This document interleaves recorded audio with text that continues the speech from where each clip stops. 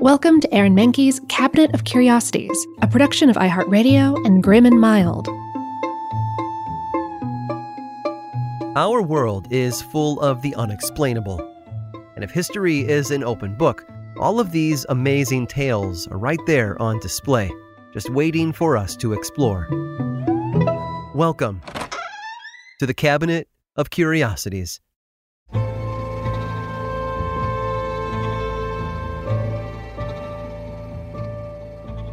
Not every job is glamorous. The person who cleans the horse stables or mops the floor at a football stadium doesn't win any awards.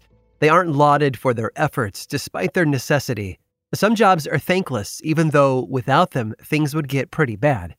And it's been that way for a very long time. Some jobs during the 16th century seemed less than desirable. Certain individuals were tasked with helping kings and queens in intimate and unpleasant ways. Queens often had women of the bedchamber who would assist them in daily duties, like getting dressed or drawing a bath. A lady of the bedchamber would also act as a confidant and a personal assistant. Kings had a similar arrangement with someone entitled the groom of the stool. Like a woman of the bedchamber, the groom of the stool would help the king wash up and put on his clothes. But he also had another duty, which involved helping him onto his throne. And you're not thinking of the right throne at this moment. When a king had to use the bathroom, he relied on his groom of the stool to assist him. This very important person would prep the king's toilet, which was a velvet padded box with a hole in the top. Inside the box were 2 pewter chamber pots, while outside a length of fabric for cleanup was also provided. This royal stool could be carried anywhere for those times when the king had to shed his clothes quickly and do his business. King Henry VII even created a special room known as the Privy Chamber for when he had to go. Only grooms were allowed to go in there with him. But the groom of the stool wasn't just responsible for being the king's bathroom caddy. His duties also consisted of things like watching what the king ate and when anticipating he might have to go next. Oh, and controlling who had access to him at any time. On top of all of that, the groom assisted the king with getting dressed and undressed each day. But perhaps his most important function was as a sounding board for when the king was at his most vulnerable, like when he was using his portable commode.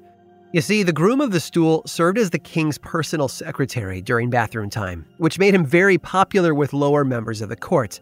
They would pass on their questions and concerns to him so that he could ask the king, given that the groom had his captive audience squatting nearby. He was a personal assistant and chief of staff all in one. However, if you think the job was a bad gig, you'd be wrong. The groom had the power to influence the king's opinion on almost any subject. With a few words, a person could have their life changed for better or for worse. So it was a good idea to always be on the groom's good side. King Henry VIII's groom, Sir Anthony Denny, held the king's stamp, which acted as an official signature. Denny had the power to approve any documents on behalf of the king. And King Henry VII entrusted his groom to carry out what was considered fiscal terrorism on the local gentry, made up of wealthy farmers, knights, and their heirs. In order for the court to bring in more money, they came up with numerous laws and taxes to siphon money away from the workers and into the king's pockets, all of which was orchestrated by the king's personal treasurer, the groom. Grooms were also keenly aware of the political dealings going on within the court, though they almost never attended official meetings. They usually heard things later on when the king was regaling them while seated upon his stool. In some cases, the role of groom was performed by a whole entourage who would sit with the king while he went to the bathroom. It was rare for a king to ever be alone, even while he slept. Personal attendants often stayed in the same bedroom as the king in case he needed anything during the night. To be a groom of the stool was a great honor. Groom positions were coveted by many, and for good reason. They allowed unfettered access to the king at almost all times. And all they had to do was make sure the king could do his business, both official and otherwise, safely and securely. And that doesn't sound like a crappy job at all.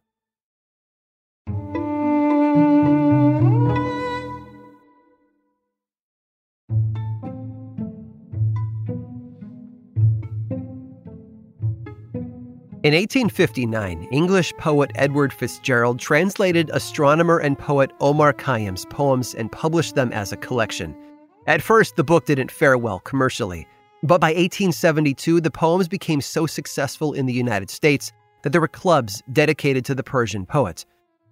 Most of Khayyam's works were quatrains, a stanza of 4 lines with alternating rhymes. He believed that fate was an unstoppable force and nothing could change it. Many of his poems centered around death, or at least hinted at it. So beloved were the poet's verses that renowned English bookbinder Francis Sangorski decided to make the most expensive and elaborate book ever made. That was no small feat, since back in the late 1800s, bookbinding was an art form. Pages were often gilded using a light coating of gold along the edges. While earlier books had been bound in paper over stiff boards, other books were bound in cloth and leather.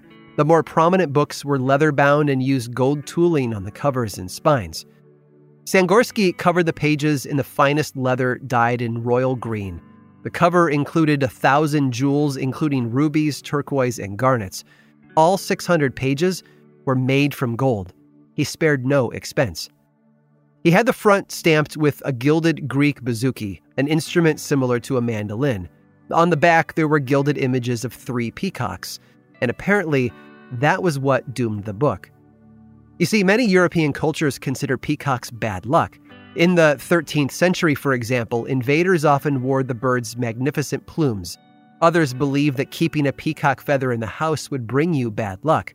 And then there's the superstition that bad luck comes in 3s. The ornately appointed book became known as the Great Omar, and it took Sangorski 2 years to complete it.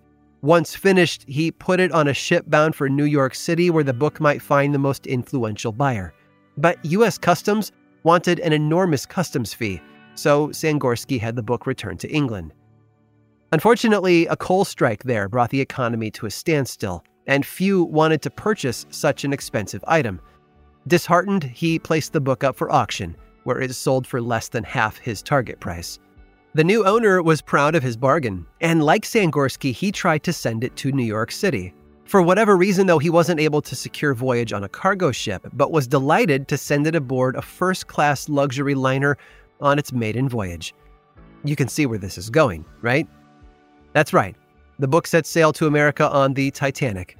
Whatever is left of the book is still somewhere beneath the North Atlantic Ocean. A second tragedy struck not long after the Titanic's fateful journey, though. Although Sangorski couldn't swim, he at some point in his life jumped into a river to save a drowning woman, only to drown as well. After that, there were whispers that the book had cursed him. Sangorski's partner George Sutcliffe scoffed at such a rumor and set out to create a second version of the book. While not as elaborate as the first, it was still an expensive and ornately decorated book. Surely the new owner would be delighted to have such a beautiful piece of work. That wasn't to be, though. When World War II erupted, Sutcliffe had the book placed into a London bank vault for safekeeping, and that's when the Germans dropped bombs all over the city.